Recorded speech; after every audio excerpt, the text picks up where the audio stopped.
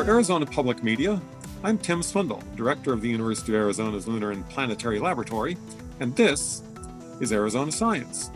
Joining us today is Lynn Carter, an Associate Professor of Planetary Sciences at the University of Arizona, and a member of the science team for the Mars 2020 mission, which we hope will be launching soon. Welcome, Lynn. Thank you. Lynn, we've had orbiters, landers, and rovers on Mars. This mission has the Perseverance rover. Could you tell us how that compares to previous Mars rovers? The Perseverance rover has a lot of similarities to the Curiosity rover, which is currently on Mars. But there's a couple of major differences. One is the type of science that we're going to do. So Mars 2020 Perseverance is really focused on doing some in situ remote sensing science and on sampling. And the sampling aspect of this is really the new thing that we haven't done. Like the goal is to find some interesting rocks on Mars, take some cores, collect samples, and then hopefully at some time in the future, we'll be able to come back and get them. You're working on the team for an instrument called RIMFAX. Could you explain what that instrument will do? It's a ground penetrating radar. And radar uses really long wavelengths to actually see under the surface. So our instrument is for anyone who's ever dug stuff up in their backyard. And that's basically what we're trying to do, see what's under the surface. And so we're looking to look down about 10 to 100 meters under the surface to see what may have happened in the past. And will the rover be able to dig that deep to find something if you see something interesting? No, it won't. We just have a little sample core. The sample tubes are about the size of a laser pointer.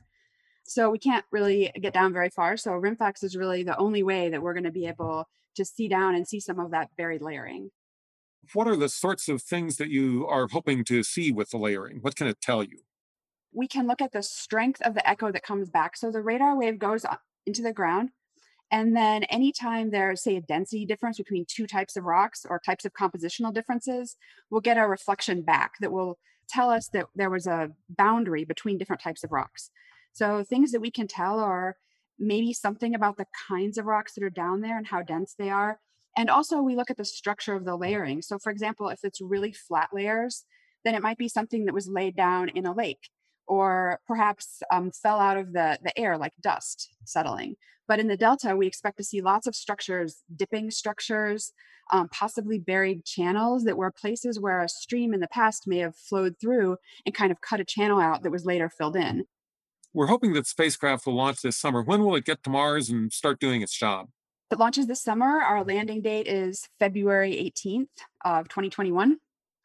And you referred to a delta. Could you explain where it is that the rover is going and what the environment is?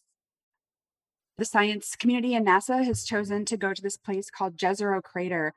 And the reason it's so interesting is there's this structure that looks to us like a delta. So that's like some people may be familiar with the Mississippi Delta, for example, this huge plain of deposited materials that occurs when you have flowing water coming down a river that runs into something like an ocean or a lake and then just deposits sediment.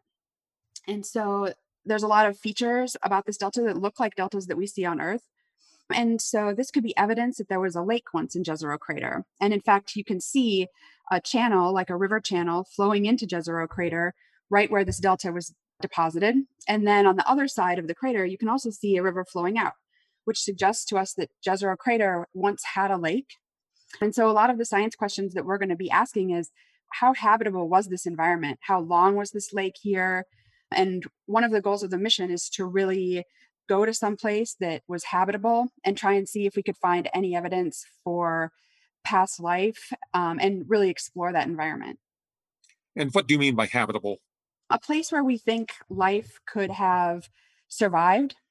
So, for example, lakes we feel like are more habitable than someplace where there was just a brief outflow flood.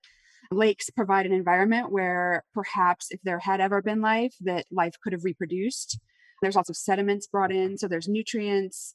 Liquid water, obviously, we think is important to life. So that's part of why we're really interested in Jezero. And also, it turns out that these environments are also places on Earth where we can preserve the evidence of life.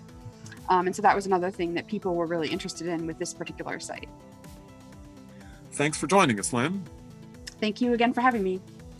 This is Tim Swindle, and this has been Arizona Science. You can also listen to this and other Arizona Science segments by going to the Arizona Public Media website at azpm.org.